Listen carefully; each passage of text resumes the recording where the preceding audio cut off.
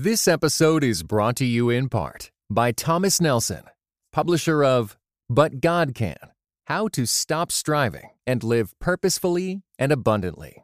Written and narrated by Becky Kaiser and is available everywhere audiobooks are sold. Welcome to today's mini episode on changing your life by doing nothing. My name is Daniel Im. And I'm Christina Im. In a world that tells us we need to do more, be more, and buy more, it's easy to fall into the trap of more. But what if we told you that one of the best ways to change your life is to do nothing? One of our primary activities of human life is being neglected. Do you know what that is? No, it's not just working out, and no, it's not just human connection. It's actually sleep. Yes, sleep. According to many studies, the average person needs approximately 8 hours of sleep in order to be healthy. If you think about it, God has designed us to spend nearly 1/3 of our lives doing nothing else but sleeping. Unfortunately, us including when we're watching episodes of Brooklyn Nine-Nine, we seem to be doing everything but sleep. In the 1850s, this is fascinating, the average American slept about 9.5 hours a day as compared to today, where we're sleeping under 7 hours a night and are suffering for it on several levels. Sleep studies show that 1 in 6 people suffer from chronic insomnia, and more people, I hate this stat, but more people are killed each year by drowsy drivers than by drunk drivers. Are you serious? Mm-hmm. So maybe MAD should change their name to Mad Dad, and it should be Mothers Against Drunk Drivers and Drowsy Drivers. Oh, that is perfect.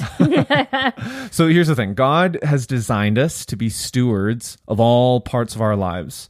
Our physical side, emotionally, spiritually, and mentally. So we need to begin caring for our bodies, not by just doing more, but by sleeping more.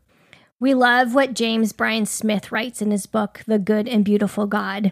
Sleep is a perfect example of the combination of discipline and grace. You cannot make yourself sleep. You cannot force your body to sleep. Sleep is an act of surrender.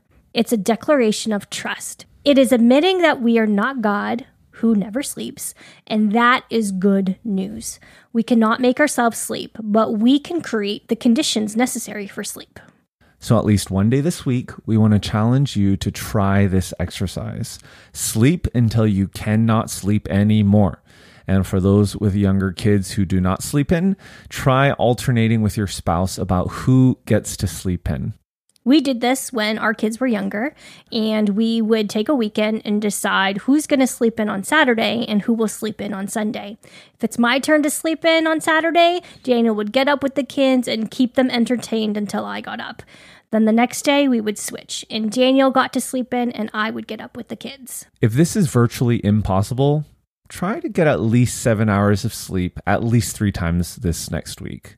This may mean you need to go to bed earlier than usual and practice a few of these tips. Number 1, don't use screens an hour before bedtime. That means no Netflix, no checking emails, and no social media. Another tip is if you are sensitive to stimulants like caffeine or spicy foods, or even working out in the late evening, you need to avoid those things. And lastly, don't force yourself to fall asleep. If you don't feel sleepy, read a book, or maybe listen to one of our mini episodes about palms down, palms up, or meditate on a Bible verse, or take a warm bath. Honestly, tossing and turning won't work to help you sleep, so ensure your body is ready for sleep. So podcast family, for this week, and we want to encourage you beyond this week, change your physical, emotional, spiritual, and mental life by getting more sleep. You can literally change your life by doing nothing.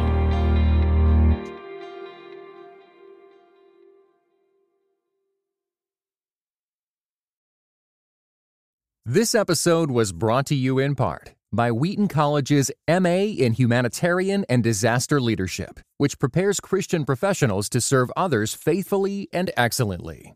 Called to help people facing disasters, human trafficking, poverty, or displacement as refugees? Visit wheaton.edu/HDL.